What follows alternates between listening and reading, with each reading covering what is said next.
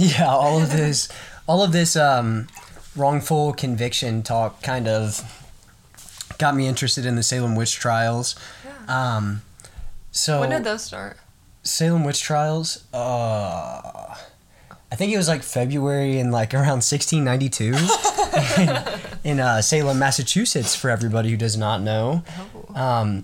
But the first step, this is how I don't know anything about the actual night that it all started, but I'm just going to use my psychoanalysis skills to I think you're, look I back. thought you were just going to leave it at psycho, and I was like, finally he's admitting. I'm going to look back in time through my own vision, okay? So I'm imagining it's February 1692. If I had to guess, maybe Friday the 13th. I don't know if that's a 13th. Why would they call it Friday the 13th if it didn't happen? Didn't happen in the witch trials. Everything spooky happens on Friday the 13th. And that's facts. Okay, so dark, stormy night. You know, you got clouds. Maybe in the town some weird stuff's been happening, like a goat was stolen and murdered. Reasons? Yeah, like a goat was sacrificed just randomly. They found it dead. Okay, so these two little girls start acting up in the house, and these two fathers are like, you know what? I'm tired of my daughters acting up so much. I'm taking them to see a doctor because something's wrong with their skulls. Okay, mentally so they take in Betty Paris and Abigail Williams. Sisters? And no, cousins, I believe. Oh, okay. I believe they're cousins. And he takes the daughters in. He says, you know, Doc, something's wrong about these girls. Typically I have issues with girls anyways, but these two girls especially been acting up and doing weird things in the middle of the night. Okay, because they're 9 and 11 years old. Massachusetts has a country accent. Oh no, it wouldn't. It'd be British, wouldn't it? Can't do that. But the vibe. But he takes them in and he's like, you know what, man? Can't seem to find anything wrong with your girls. I'm sure some witch just cast a spell on them. That's logical, because I'm a doctor. So diagnosed him with bewitchment because, you know, weird things had been happening in town prior to this. Such as? Well, like I said, it was more of an assumption that weird stuff was going on. Like, someone's sheep probably got stolen. We're not diving too much into the actual factual background. I like to leave it creative style. A little more creative. It's a little ad-libs for us. Yeah. Yeah, so obviously these girls were bewitched. Obviously. So, Twitches, but they're cousins, so they're quitches. If you had to guess, what type of person do you think in 1692 would be accused of witchcraft? Women. Okay, partly right. Woman, what occupation would such woman do you think they would be in? Probably healthcare. No, it was a slave. It was a Caribbean. It was a lady by the name. Well, technically speaking. Oh, okay. I mean, it's not, but you know what I'm saying. Like. Well, yeah, but I feel like that was a trick question initially. Well, I also feel like you knew the answer, so that's why I was trying to lead you. I was hoping you would get it on your own, but that's all right. You can lead that's all right. the blind. Not everybody knows the story about Tituba, the Caribbean slave who was one of the first 3 accused of witchcraft. What was she doing? In Salem. Well, so here's the funny thing. I'm confused. Why is it illegal to be a witch? Here's the thing. Answer. This is in a really religious community at that time. What religion? Protestants, I believe, maybe. Okay, so basically some weird stuff had been happening, you know. People had been like convulsing and like spasming and like saying weird stuff, and but they were witches. They all believed that somehow their community had sort of been interfered with by the devil. Okay. Because that's what they believed, was that the devil interferes in human events through people. Like, he uses people to do. Do you think that? Okay, like, side note, do you think that's a thing? Yes. Me too. Yes. I hate that stuff. I do. Hate it. I do.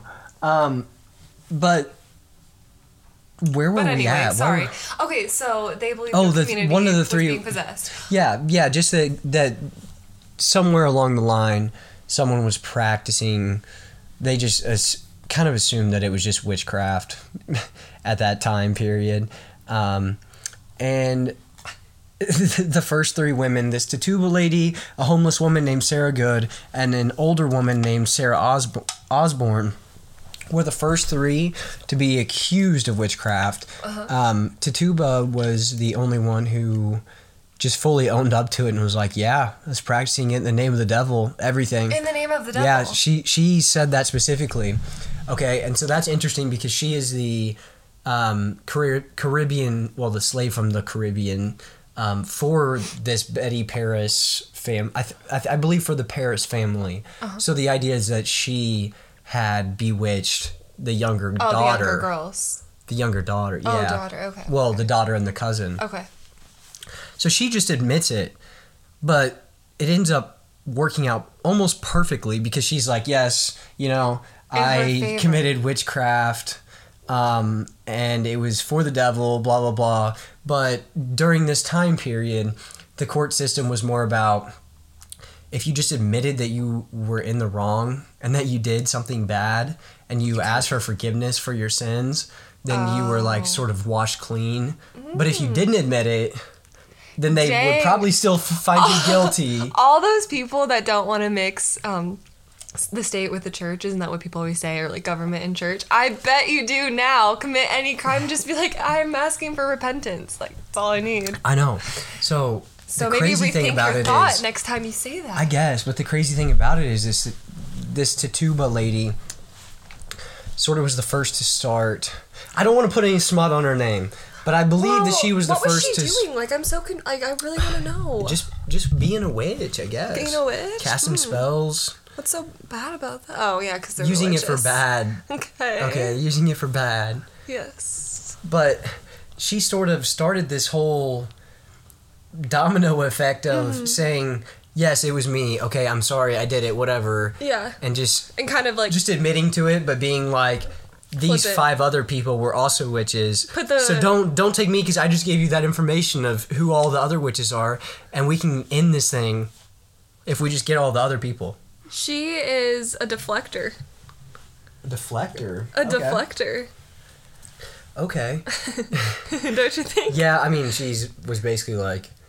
She's a good witch. But can you blame her? She's probably like, man, screw all these white people. They're holding me as a slave. I'm going to say that then... Like, sure, I'm working with the devil. Be scared of me. All these people that screwed me over's wives are all witches. Yeah. All of them are all witches. Like, don't really blame the girl. I don't blame her. It's kind of... And was this only... Okay, so you mentioned how what could actually explain the Salem witch trials is not witchcraft, it's maybe that there was fungus in their food? So there's a specific fungus that causes brain swelling and sort of similar symptoms to what was going on. Convulsing. Just causes people to act really, really, really, really strangely. And I haven't done any research on what the actual fungus is, but they believe that could be what caused all of this, what caused people to just go crazy for this time period, because it was only for like a year. So but also though they were the only people accused of this women? No, men, women, children. I think anybody was really fair game. Yeah, children, that's bad. Weird. But they killed some of these witches, quote unquote. Yeah, they killed, I think, around 20 people. Holy crap. In, like, brutal 18, I believe, were hung. One other one was, like, crushed by rocks, and I'm not sure what happened to the other person. But this all lasted just a little bit over a year, I think. That's how they thought they were going to, combat that, was just killing them? Just interesting. Well, and that's where the whole thing is interesting because they also used a specific type of evidence called spectral evidence, which is it can be anything from dreams to visions people allegedly have to things that somebody else heard you saying in your sleep even. I'm using that. I mean, that is like the widest, most unreliable form of evidence you could possibly come up with. And they were just like, yeah, I heard this chick talking shit on me in the middle of the night and she's a witch. Because I didn't like that. I didn't like her. I swear she is. Nobody would ever say that anything bad about me. And she was saying bad stuff about me in her sleep. So she's a witch. Oh my gosh, you would do that one. She's a witch. Yeah, that'd be fun to use to your own advantage. Fun. She cooked me a shitty lasagna. She's definitely a witch. She's got witch written all over it. Literally. No, but then the Salem witch trials thing got me thinking about other wrongful convictions, which wrongful conviction is just where you're convicted of a crime wrongfully. I mean, like, you're not the one who actually did it. You were falsely accused, falsely convicted. And that got me thinking about other, wrongful convictions. And when I looked it up, interestingly enough, this lady by the name of Elizabeth Johnson Jr.'s name pops up, who, ironically, is considered the last known Salem witch. Okay. So she was convicted of witchcraft in 1693, and she was only 22 years old. After the beginning, okay. Yeah, she's only 22 years old, and she got lucky enough to be towards the end of it, so she was not hung, did not die in prison. She just was eventually released. Okay. Basically, and her life was spared. But her story was brought up by this middle school civics class that was looking into it. Mm-hmm. And this somehow caught the attention of some senator, and he basically drafted a bill and cleared Johnson's name of any crime that she had been falsely accused of over 300 years ago. But that's just crazy that it took over 300 years, basically. Seriously, but it's cool that they cleared her name. Yeah, it's kind of a cool... Like a full story. It's a cool story. And it's a way to honor her. But anyways, these stories of people being wrongfully convicted, wrongfully accused, I wanted to do some digging into because I think it's kind of interesting to hear these types of stories. So let me take you to a night in 1996. Okay. Set the scene. Where are we at? Okay, so you and I are just passive observers. We're not actually there, but we're there. Okay? And we're sitting in this house, and around us there are kids ranging in ages 15 to 17, just kind of hanging out, having a good night, okay? Well, suddenly someone comes over. Having a good night? Yeah. Doing they're what? having a good night. I'm assuming drinking, but that's an assumption, Once again, we are not... The basic facts are right. We'll say that. Okay.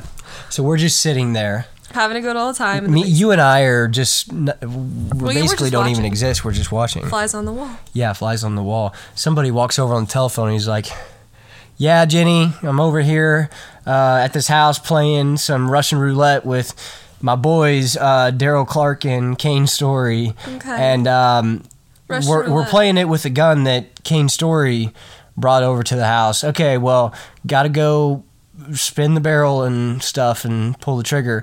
I'll talk to you later. Love you. Okay, well, right. Surely that's the last time with that guy ever talked to his girlfriend. Oh, because they were playing with... Because they were playing Russian roulette in real life with a gun. Loaded gun. Okay. Did they know it was loaded? Surely not. I would assume they did. Well, why would they do that? That's how these gun accidents happen. They're just accidents that people aren't thinking straight about it. They're being dangerous. They're being reckless. They're kids. And they're kids. They're 15 years old, 15, 17 years old. Right. And so, boom, gunshot goes off. Okay? The exact details of what happened right after, nobody really knows. Okay? But police start investigating it. Police come, clean everything up, investigate the whole crime area, everything. And they start talking to neighbors, and they go to this neighbor, and the neighbor says... Well, do they know who was shot? Oh, sorry. No, it's okay. Yeah. So you were like, we don't know any of the important details. And then, actually, we don't know anything that happened at all. Immediately after. We don't know anything that happened at all immediately following the gunshot. And then you were like, the police came over and cleaned everything.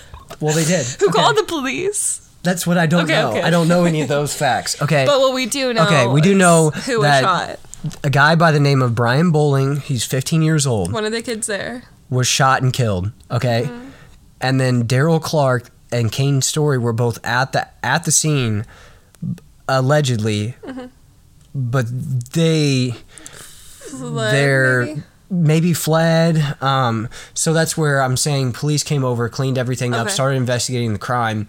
This first witness is a neighbor who apparently the police asked questions to them months after the accident, which first off is like, try to remember every detail from months after something happens and you're just a neighbor that's not necessarily even involved in that.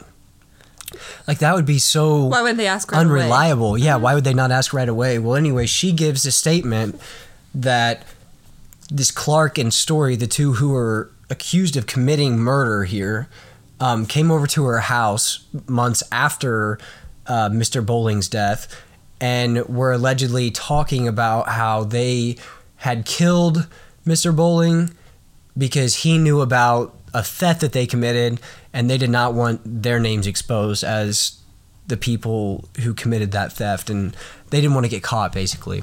Okay, so that's what they tell the police. So Clark and Story instantly become main suspects in the entire case. Okay? Yeah. But just based off of that one, just based off of the statement? Witness, the testimony of the it's hearsay is what it is. It's were they suspects before they talked to this neighbor? I'm assuming so, just because they were there. I think the police knew that and they were the there. ones playing the game. I think the police knew that they were there, and so the other witness, they were at the home at the time of the shooting. And they said they saw Clark running through the yard following the shooting. Okay, and so like the assumption there is that if he's running away from this, then maybe he is the one who was guilty of actually pulling the trigger. Right. Because if it was an accident, like this is where cops and prosecutors, I think, go a little overboard, where it's like, just because someone runs away and didn't stay there, that means they're like more likely to be guilty. This guy is a 17-year-old kid going through who just saw a 15-year-old kid blow his brains out in front of him. Probably his friend. Yeah. Yeah.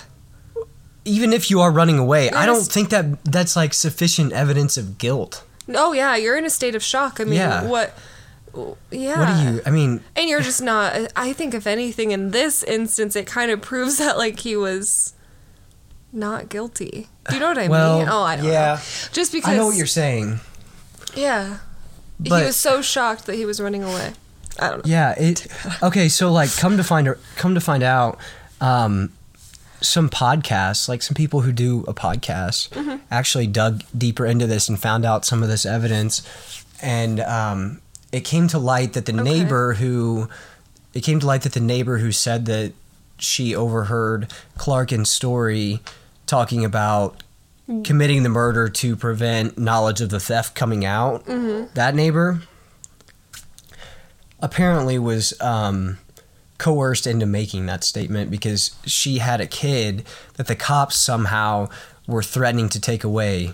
Yeah. And so they coerced her into providing them with a helpful statement to pin the murder on this Clark Story guy. Yeah, Clark they made her choose her kid, or made her choose them. And that's where it's interesting, because that's like the whole Salem witch trial stuff is like, it's let's blame people somebody. Giving a false statement to benefit themselves in a situation because they know they're fucked, because somebody in authority it's awful. Is like holding something over their head and saying, you give me this so I can pin it on somebody else, or I have this to pin this on you. Like, that's so wrong. Don't you think that stuff happens all the time, though? Like, who are you supposed to... Like, if that happened to you specifically, where could you go?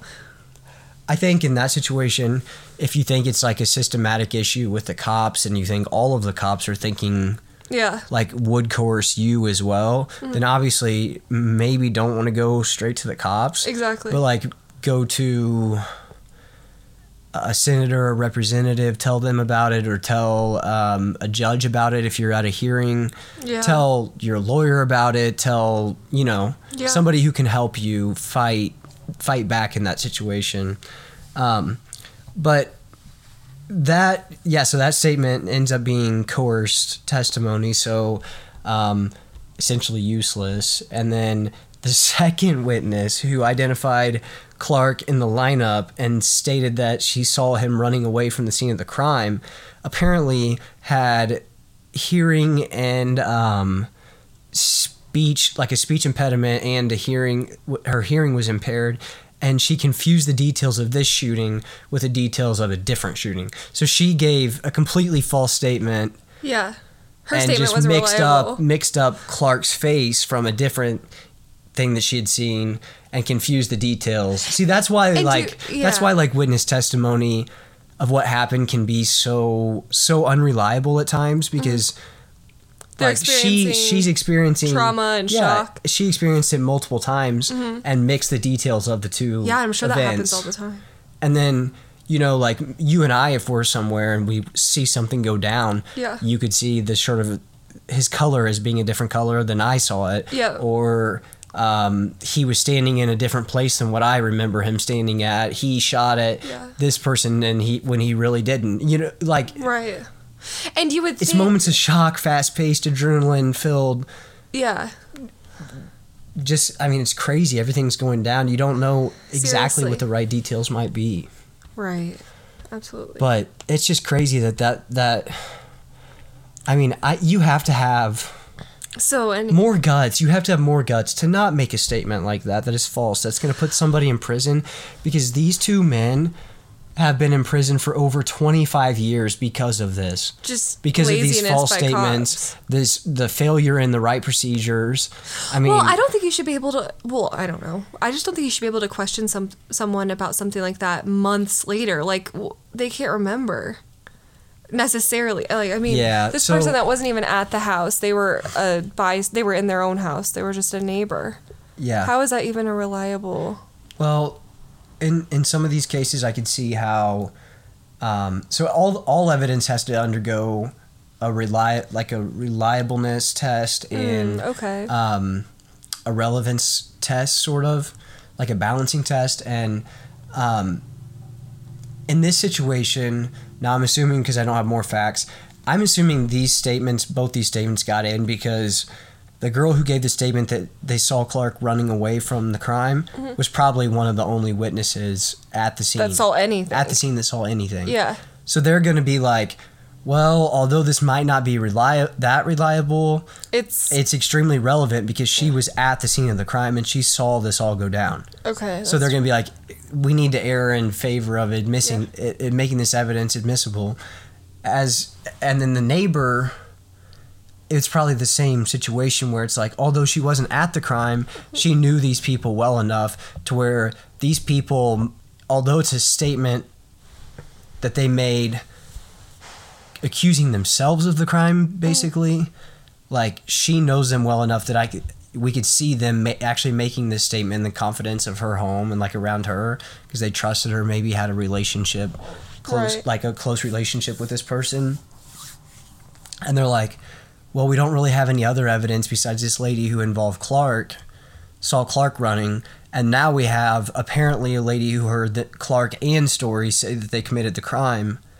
So, like, we've got it's extremely relevant because it's the only evidence we have of what happened, and we think something about the situation is fishy. Right. Because, like, why would a 15-year-old kid just blow up his head? But at the same time, you have this phone testimony. I don't know how the phone testimony of this Brian Bowling guy with his girlfriend didn't sort of overrule that, where he told his girlfriend right before he died that they were playing Russian roulette with a gun. Oh my gosh. That's like, he said that over the phone. Yeah, he said that over the phone. And they couldn't look up the phone. It was 1996, so I don't know, but it seems like the cops thought the Clark and Story guys were fishy, probably, or like something weird was going down. Maybe they. Well, I'm sure they did seem fishy because they were probably so nervous and like wrecked about their friend dying like that in front of them. Who knows? Like, maybe they tried to, like, maybe the cops thought that they had coerced this 15-year-old Brian Bowling guy a little bit into playing with them. Yeah. And they knew about it, the dangers of it. They should have known better about the dangers of it. So maybe it was more of like an indirect. Well, yes, they should, but that's not murder. Right. But yeah. But just enough signs were just kind of like, you guys do seem guilty enough. Maybe. Yeah, I mean, maybe. And maybe the cops were just being bad because they tried to threaten taking away a girl's child. Yeah, so they obviously needed something just so they could like kind of finish the case up. Like that's kind of what I'm thinking. Yeah. And it's without weird. Knowing it's so weird, and it's sad more. too, because Georgia's one of basically 12 states who don't like necessarily automatically compensate a wrongfully convicted individual. They so there's some sort of process, but it's like really long. It can take years because you have to file with like a state administrative body that essentially has never recommended any type of compensation for someone who's wrongfully accused. And like if they did recommend it, then it would be just an easier, more streamlined process. Right. But since that almost never happens, you have to find a lawmaker who's willing to support setting up a private compensation resolution that has to be approved by the legislature. Oh my gosh, and then, that sounds like a nightmare. Yeah. So that requires committee hearings and support from both chambers of the General Assembly, and then finally the governor's signature. The very least that the community of Georgia owes these people is compensation. Yeah. Money, advocates. At the least. Because, I mean, these people are, what, like 40, 42 years old coming out of prison. They don't have a high school diploma. They don't have any higher education. Like, what are they supposed to do as far as provide for themselves? I know. Because usually a 40-year-old man in society has something to their name, hopefully. Exactly, hopefully. What do you think? So that's just really... What do you think per year would be a fair amount of money to be in prison? To be in prison or to get compensated for being in Well, prison? to be compensated, but like you've already served the time. Okay. You're 25 years of your life. So like older than you are right now. Minimum $1 million a year. A year? Minimum. I'm sorry, but like you took away years of these young men's, I mean, they were children when they went into prison. They didn't have time. They didn't have like the time with their family. Who knows like what family members passed away. They couldn't create a career. They're always going to have the stigma that they were, and there's always going to be people that believe they did it, especially within their community. Think people about are always it. going to look at them weird. They went into prison when they were 17 or 18 years old, and they spent more time in prison than they had been alive before they went to prison. So yeah, I mean, minimum $1 million, and maybe more. It's not to be greedy, but it's just like those people should be set for life. They should not have to worry about anything ever again. Shouldn't have to. I mean, wrongfully convicted like that is just next level. It's sad and it's messed up. Convicted of murder. Mistakes do happen, but the issue is that the average award in Georgia per year of being in federal prison, or not necessarily federal prison, just in prison, is $39,000 on average per year. That's that is insulting, because that's not even what you would make as a salary in an actual career to be livable. You know what's sad though is it'd be more than you would make as being like an elementary teacher. I know, and that's unacceptable. That's sickening. That's a whole other another topic. Yeah. Teachers deserve to be paid way more. Okay, but back on this. More. In Texas, I guess it's around $80,000 per year. Well, I'm glad, but that's chump change. I'm sorry, it was your heir that took away my life, 15 years of it. Yeah. Yeah. I mean, you need to compensate. Whatever that is, you need to do. So it's just crazy that there are states like Georgia that don't automatically give you something. I mean, that just goes back to like businesses as a whole. If someone messes up your food at a restaurant, you're at the very least going to get a brand new dish or the thing taken off your ticket. Like, I think you need to be. We have someone in jail for 15 years that shouldn't be, and then we're like, oh, sorry. Hopefully your shirt and shoes that you came in here with at 17 years old fit you on the way out. It's like, well, it already happened, so like. No, I know. Sorry. And no, but that's what it's sad. That's what's sad about it. Is they don't give a frickadoodle about us. A frickadoodle, yeah. Or about them. Yeah, but both. I mean, what's inspiring is that both guys have been very happy. I mean, they're out of prison finally. It is after being wrongfully accused, and they're just taking the moment as like, you know what, that happened. Yeah, that's terrible. Whatever. that's my life from that period. But now I'm doing everything that I possibly can to be happy. Like they're basically like, you know what? There's no need to hold this anger in any longer because it does nothing. That's what that's what they said. And I'm guessing all of that time in there, they had so much time to reflect, and the way they're being inspiring and just wanting to move forward with their life is the best way to go. Yes. Because they probably more than ever realize how grateful you should be for life and how amazing it absolutely. is. Like, they're like, my gosh, we didn't have the outside world for so much of our life. Like, now we get to have it. We're so excited and thankful. Yeah, absolutely. And that's where that's what I'm doing. Yes. I started doing it at the end of 2022. Thankful, grateful, and now blessed. I'm doing it all 2023. It's happy vibes. It's good vibes. It's loving living, loving being alive, loving. Oh my gosh, that's something I want to do. I want to romanticize my life. How did that not spill? That is impressive. Did spill. Oh. Yeah. Oh, a lot. You want to do what with your life? Manifest what? No. Okay, I do want to manifest, but we're always manifesting. But what I want to do is all of our thoughts are always manifesting. Okay. But you know what's cool all right, about fellas, me? Do you know what's cool in. about me? Only my positive manifestations manifest. I know. That's what I've been talking about, though, is that every day there's so many external things that can affect your life in so many negative ways if you let it get into you. So you let external things affect internal feelings. Absolutely. And that only passes through that barrier if you let it. So absolutely what can you do? What can you do? You act like you put on a big beekeeper suit. Yeah. And it says Imagine good vibes a beekeeper only. suit. It says good vibes only. Don't come through if you're a bad vibe. Oh, this person said this. Oh, this person did this. Reject. Oh, reflect, whatever. Reject. You know what? Take it in, soak it in, hear it, think about it, accept that that's how it is. That's how it's going to be that day, that moment, whatever. Yeah. And say, you know what?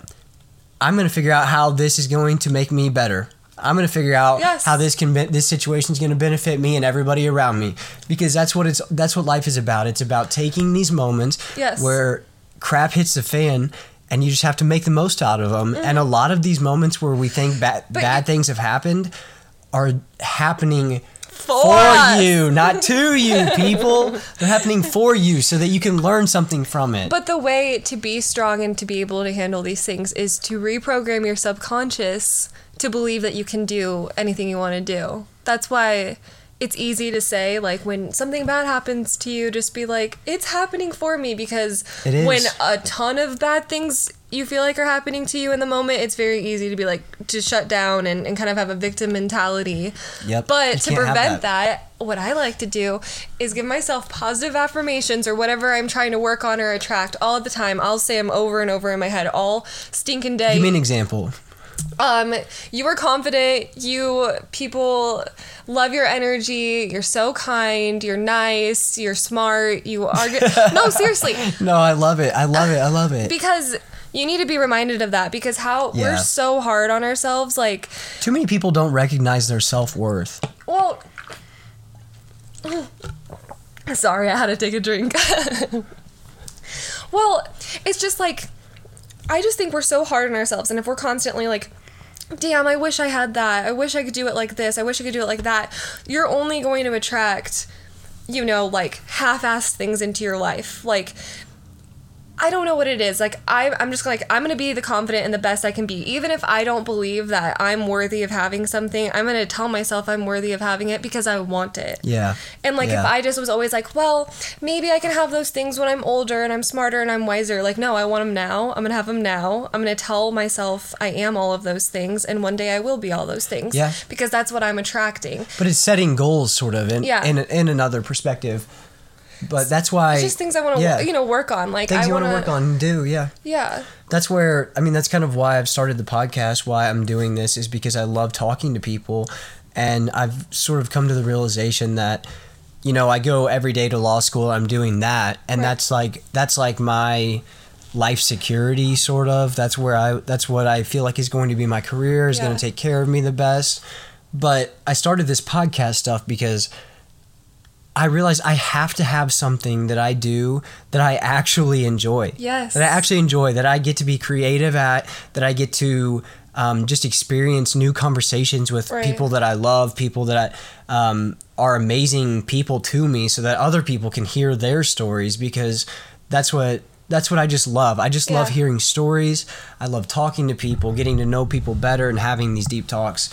And so I've realized this 2023 year is going to be a huge year for me, because I'm going to really embrace doing the things that I love. That's so doing the things that I amazing. Want to do, while also doing the other things that I just need to do, like going to school every day and doing that. But I've realized that I'm going 9 times out of 10, I'm going to put a better product in what I'm doing if I have a purpose with it, or if I enjoy it, or I have a passion with it. This is a great moment in time for all of humanity, I feel like, because we're getting to see so many people start to do the things that they love and make money from it. The world's having a spiritual awakening, especially when it comes to just the daily grind and like what our social construct is set up to be, like, you know, like going to, like, graduating college, having a family, maybe going to more college, getting married, having a career where you work just a shit ton of hours. So you can have the house that you want, you can have the cars that you want. But for what? That you're just going to go and work all of the time? Like, you're not building deeper connections with people necessarily. I mean, also, you're not doing yourself the justice of living the life you deserve. Right. Life is so precious, and we deserve these good moments. I think it makes us go through the motions. That we love. It does. When I was in school, it's financial security for freedom. It's a trade-off, and I think something that we've been conditioned to as a society is to believe that we cannot have a passion and financial freedom, like, in the same group. Unless you're lucky, unless you're just one of the millions that's an amazing singer and you love to sing and now you're just famous and have all the money in the world. But I think if you have a desire for something and a passion, you absolutely should follow it, because hard work and passion, success will 100% of the time follow. Yeah. You just have to believe in yourself, and you have to, you know, be able to take a risk and not do what everyone else is doing. Yeah. I mean, and trust me, a lot of people are doing podcasts. Yeah, I get that, but I like, if this comes as a success thing, then it comes as a success thing. That's not necessarily why I'm even doing it, you know? Right. And that's what's just great about the world that we have today, is that you can pursue some sort of passion and just try to monetize it in some way. What I love, you can reach so many people. Yeah, but what I love, like, most about this whole thing is that you're believing in yourself right now, and you're just doing this thing. Like, nobody else in your friend group or whatever is doing this, and it can be a little bit of a risk and embarrassing or whatever, just different. But you're taking a risk on yourself, and I think that's, like, something I would like to work on. Is like, who really cares about all these people's opinion? Like, I'm chilling. You know, that's one thing that I've sort of broken through, is that I just don't, man. People can say whatever. People are going to say whatever, but people don't actually say whatever. It's kind of like little things we make up in our head, because if someone started a podcast that I went to school with, and whether I was great friends with them or just mutually knew them, I'd be like, that's cool.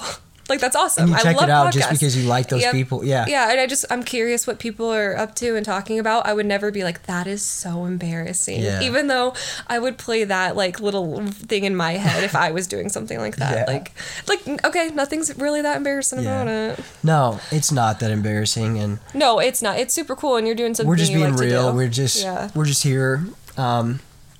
But just, like, sometimes I think little things like that's, like, programmed in our subconscious. Like, oh, that's going to take away time from you studying law school. Oh, people are going to think that's weird. Oh, you're not going to make any money, so why are you doing it? Like, those are little lies that we've been conditioned to. And there's the whole, like, oh, you're in law school, you shouldn't say anything bad. Oh, you're in law school, you shouldn't, like, say anything too controversial that might draw attention. Like, sorry, that's, first off, not me. My life is controversial. Second off, truest thing said all day. Second off, please, somebody try to tell me what to say. Please try to tell me what to say, because I'm not following that. No, I'm not. That's one thing you have to realize everybody that, like, if people are in a position above you or if people are in charge of you, it's because they had a different life path, and it's because they went about things a different way, or it's because they're 10 years ahead of you in their career, and you'll be in that same position at some point. You cannot let these people in the workplace or in the school environment control your life and try to tell you how to conform and try to make you do things their way just because they hold some power over you. No, you are worth more than that. You got to stand up for yourself in today's environment, because it's a dog-eat-dog world, and if at the end of the day, the only things that can happen to you are the things that you let happen to you. Beautiful. Yeah. So much said. I love it. It's so true. No, it's true. You got to live to be yourself. Like, that's 100%. why, once again, that's why I'm doing this, because no, I don't care. Like, I know, and I love it. Yeah. It really is inspiring. I'm just being me. Just being you. I'm trying to tap into who Controversial I am. AF. I'm just trying to tap into who I am as a person. No, and it's so true. And I mean, like, and I want to express myself, and express yourself, and that's where I think a lot of people can relate to that. Yeah, everybody should express themselves. Yes. We should be hearing everybody. Okay, not everybody's opinion. Okay. But respectfully. Well, and here's the thing: if you don't like someone's opinion, I don't think my opinion matters anyways. No one's forcing you to be friends with them. No one's forcing you to do anything. It's all cool. Trust me, I don't think my opinion is better than anybody else's. I wish that we could all have, like, different opinions and realize that at the end of the day, we're way more alike than we are different. Even, like, with political things, I bet most of us lay pretty close to the center. Maybe a little bit more left, maybe a little bit more right. Like, we're more alike than we seem, and I just hate how, like, there's so much division. Yeah. There's a lot of people who are very rational thinkers, and if you have those conversations with them in person, their beliefs could be completely different than what their beliefs are on social media. Right. Oh my God. So 100%, and I'm not calling anyone out, but I feel like it is very cool to be woke these days on social media. Yeah. And I'm sorry, I know some of you guys are just reposting things that you don't agree with, and I get it, or whatever, because you don't want to be canceled, you want to fit in and stuff, and you want to be an empathetic person. You are all of those things, even if you don't necessarily believe the narrative that's so pushed on social media. Yeah. Just being well, you don't have woke. To. That's why, like the people. What is crazy about society is they teach everybody to conform and to think a certain way. And if you try to, you're an asshole. Yeah, or we'll ban you and kick you out of the so-called group. Mm-hmm. But at the same time, everybody who is the richest, who is the most popular, who is whatever, the most successful, are people who break out of the mold and do their own damn thing. 100%. Like, that's what they don't want. They don't want too many people realizing your true potential in life. Period. Also, I don't know, just everybody has so much potential if they pursue the things that they actually love. Yes. So true. Risk it. Risk it for the biscuit. Risk it. I took a risk. I dropped out of college. Yeah, you did. I have a cleaning business. I want to do more with my life, and I'm excited. Yeah. Like, I want to have other businesses. And I know I will. I'm excited, but I know sometimes but think that about can be seen as, like, just different. It can be seen as whatever, but it's your path. And think about all of the lessons of life that it taught you in the past. How many years have you been doing that? Like 2.5. Okay, so 2.5 years of being the head of your business, making every decision for your business. Yeah. And also making money. Think about all of the experiences and life lessons that has taught you compared to sitting in 2 to 2.5 years of school for business. For business, and then not even owning your own business when you come out. No, seriously, I'm so grateful. It's real world experiences and it's just also, it has allowed me, like, I work so much, I work all the time, and I'm stressed about it and stuff like that, but, like, it's allowed me to, like, follow other passions in my life, to, like, gain knowledge on other things that I am curious about, because the thing with school is that you're in school all day, and then you come home and you're most likely studying or whatever, tired. You don't have, like, a lot of times, or, like, free time to, like, explore other things that you love. I mean, if you're really good at time management, then of course you probably do, but I don't know, like, I feel like, once I'm done working for the day, I can learn more about things that interest me, and that's really cool, like, during these years of my life. Yeah. Because I feel like I know myself more like I'm able to be independent too, because of I don't know. It's so great though, because you're being thrown into the water and making the decisions for yourself, having to make those decisions for yourself. Yeah.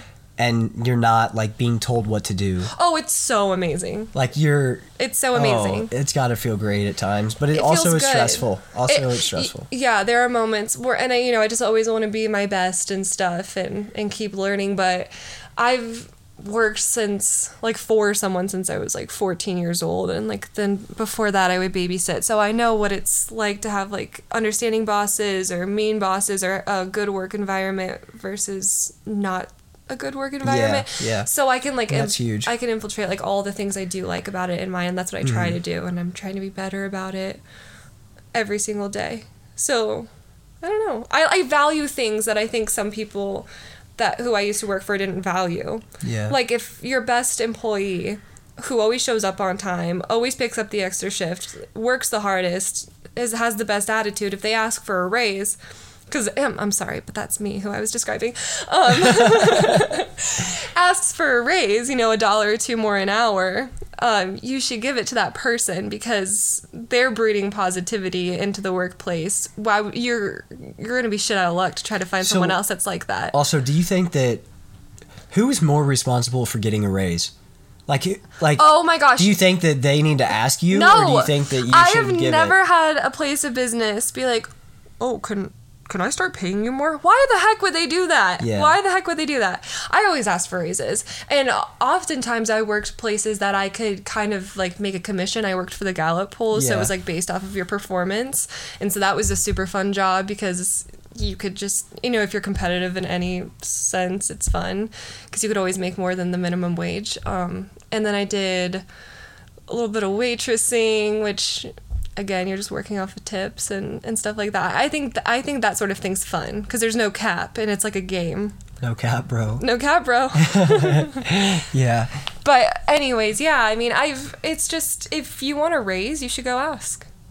Present the points. Yeah. Present the points. Okay, fair enough. I bring this to the table. Because I've always... Because as an employer, it's going to be cheaper for me and smarter on my move if I say, yeah, you can have $2 more an hour, than me going to find someone to replace you, trying to teach them how to do everything, and you can't teach a good attitude. So if they have that, that's very, very valuable. I would... For sure. Yeah. Okay, good to know. Yeah. If you, what's one piece of advice that you would love to give everybody out there for the new year ahead of them? Take a risk. Do something that you've wanted to do for a really long time, even if it's silly, and believe in yourself. Okay, that's good. That's good advice. Yeah. That's good advice. Oh, I'm not the person you want to take advice from. What's a piece of advice? Maybe. I'd say first thing, just get real with yourself. Yeah. And try to figure out who you are. Try to figure out what makes you tick every day of your life. Try to figure out, be introspective with yourself and learn your patterns, your behaviors, things that cause you or trigger something bad in you, things that trigger something good in you, things that trigger sadness, things that trigger happiness. Try to really learn these things about yourself, because if you can learn those things about yourself, then you can put yourself constantly in situations where you won't feel as much anger or as much sadness, because you will avoid those triggers. You'll avoid those bad things in your life, and try to really find what makes you happy. For me, it's giving something to people, it's helping somebody out. Acts of kindness are what really drives my heart, my lifeline, my happiness. And so if you try to do these things that give you a true sense of happiness, you try to figure out what they are, and you do them more often, you will live a happier life. And I think that's one of the biggest things that I've learned from my past year, is just trying to observe more about myself, and being real honest about what I don't like and what I do like. Spend time with yourself. Yeah, and that's a great one. It's just so important, because you can be distracted by cell phones, by computers, by TVs, whatever. But all of those times like that we are so distracted by our phones or by TVs or music, whatever, we're avoiding internal thoughts, internal subconscious. I do love to avoid those things. that we need to hear Yeah. for like better mental health purposes. Absolutely. And I think that's why that's a longer story, but like the whole, like how America is struggling with mental health so badly and how the rest of the world is as well. And how that coincides with when technology Oh my began. gosh. Just for so many reasons. Technology, social media, And yeah, it can and- be really detrimental to your mental health. And that's I challenge everybody, okay, this may sound crazy for some people because some people might never listen to music or anything in the shower, but What? if you do, like, take a shower without music, without any noise. Or Drive in your car one time for 15 minutes without the radio on or looking at your phone. psychotic. No. No, I know, but it would It's just giving your mind just a break. Okay, a so break. sometimes your mind makes you do that because I've had like maybe like a late night shift or something and I'm like that was so unbearably stressful and I'm like driving back in silence because like my mind literally needs it. So I know what you're saying and you should. I think that's a good little challenge and just spend time with your thoughts, work through them. Because a lot of times I have to like have a podcast on and I cannot be alone with my thoughts. I know, I'll just I know. overthink every little thing. That's when I started trying to do this, trying to take showers without a podcast or music on. At first, I was like, you almost feel a little anxious because you're Jittery. like, I feel like I need to have something Yes. playing because I don't want to listen to silence or like because I don't want to be bored while I'm in the shower. Bored, But yeah. then what I realized, if like you just don't play anything and you just hop in and then you get out and you're like, Okay, wow, I made it. I survived. wow, that was like relaxing. Yeah, I'm not stimulated, and then it made me not even want to pick up my phone. right. You're like Because I how had long- peace. It was just peace and quiet, water running, my mind just being still, completely still. That would be a really good New Year's resolution to not fall asleep with my phone because I usually like am laying on my pillow you mean? scrolling on TikTok and then in the morning it's like whatever TikTok I left off in the morning. Like, just to be more okay, do you have a word of the year or A word of the year? or like a word that you want to describe for yourself in 2023? Ooh, man. Because I was going to go into what my word is, but I wanted to see what yours was first. Oh, man. Yeah. I just want to be like There's disobedient. disobedient. I just want to be, That's the theme. but like, but not in a bad way. Just like, To the just to the like system. breaking the mold of life, Yes. and just figuring out really how to do things in a way that make them work for myself. Like make just the life work what for you. what actually drives me, what actually gets me out of bed every day to go be motivated and achieve something. What makes me like just truly thrive. Yeah. What can I do? And that's what I'm saying. Over the past year and a half, I've just been trying to gather as much information on myself as possible. Yeah. And just try to figure Don't out you think myself, truly that figure aids it in out. self-love too. Absolutely, 100%. Because I think, like, that's just, like, something I realize. You just hear it all the time, like, love yourself. And you're like, of course I do. But, like, I think I had, like, a really, like, deep realization the other day that it's a lot harder sometimes than you might think if you don't actively try to spend time on loving yourself. Yeah. But I think if you do, then it allows for all these, like, amazing things. I think that we want. I think in some situations the lack of self-love can come from a lack of self-understanding.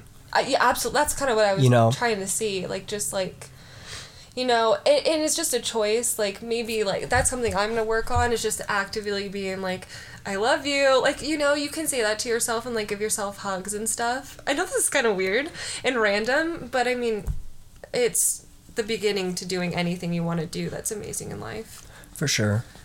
Just spending that time with yourself, valuing your own thoughts, sometimes more than like a podcast or music. Yeah.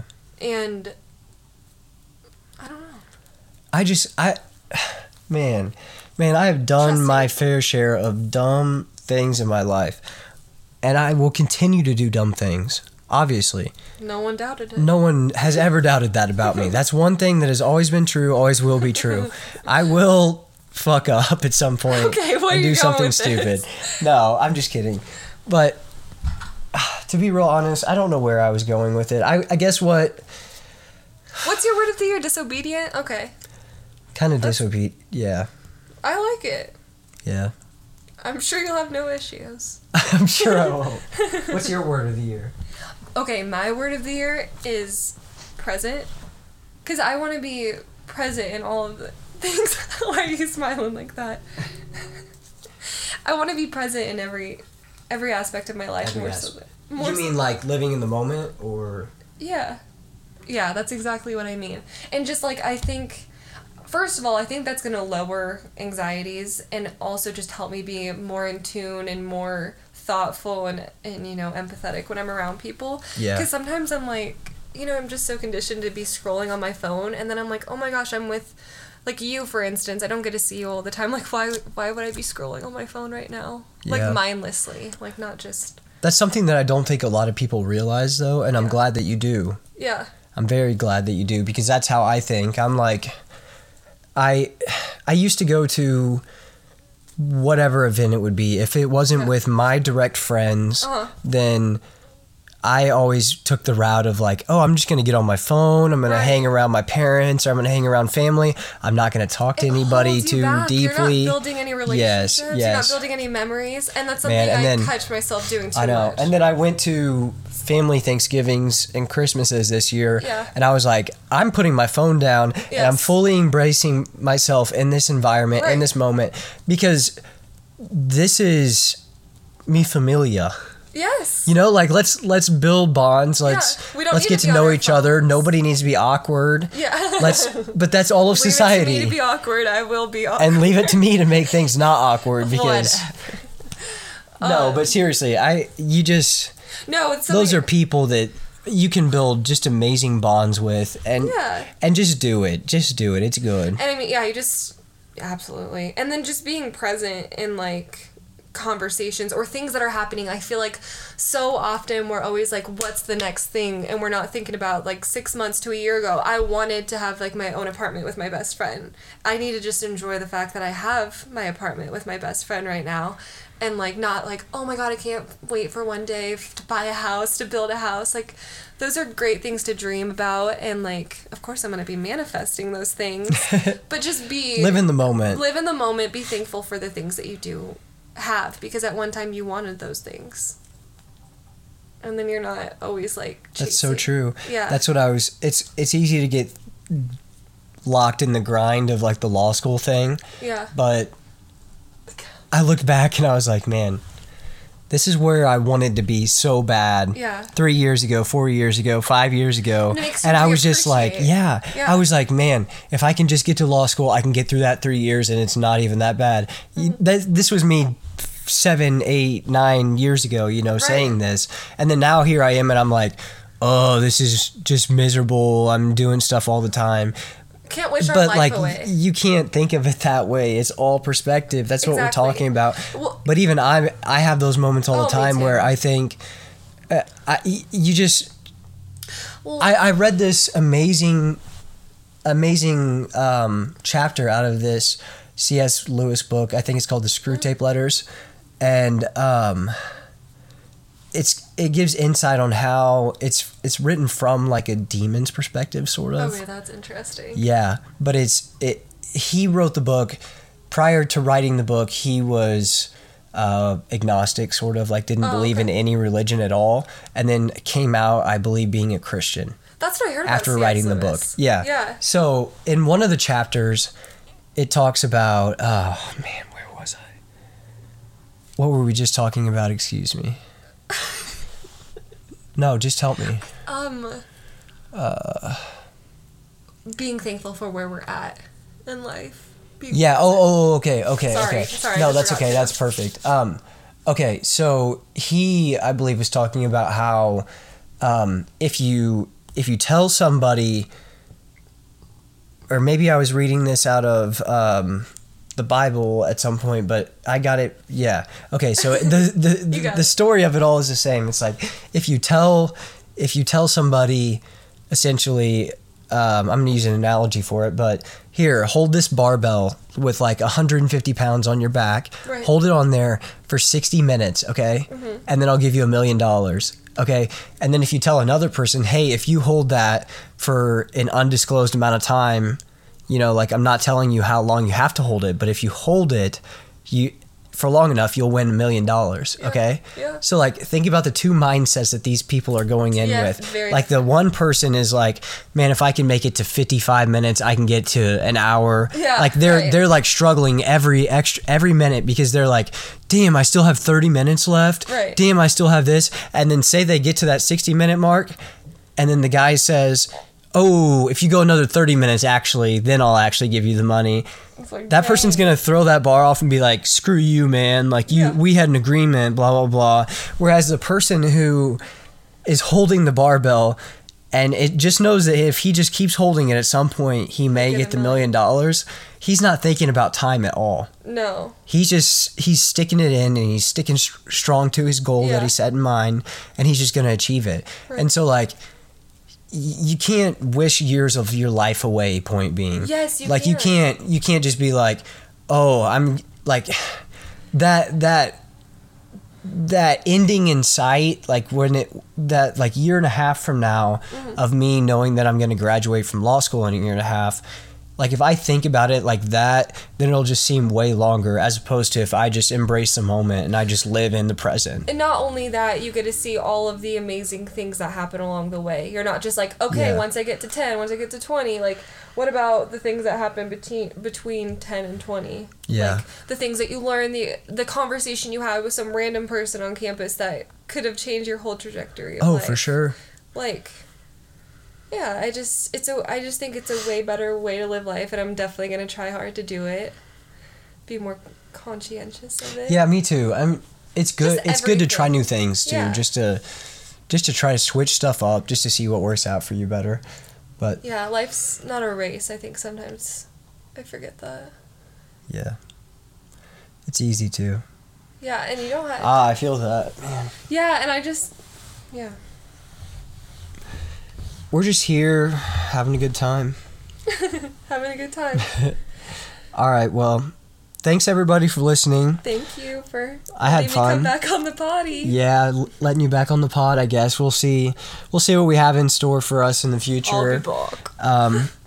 I'm going to try to continue to have different people on, but sometimes it's nice to roll with a group of people that have already been on and stuff too, because it's just more natural. It's easier for me to talk to my dad about certain things. It's easier for me to talk with my brother or my friends about certain things. And then once they've done it, it's kind of a new, interesting, weird experience to sit in front of a microphone and try to talk for an undisclosed period of time. But and Cade loves to just throw you under the bus too. Like, he's just like, go. Just go. He'll ask you some profound question, and then you're like supposed to come up with it on the spot. Okay. I love it. Yeah. That's what makes it fun. It's awesome. It's fun. I just like to. No, it I like is fun. to hear from other people. I like to hear what they think. It's like a little therapy. What they're gonna say. Yeah. It's fun. Yeah. Well, thanks for listening, everybody. Yep. Thank you. Peace.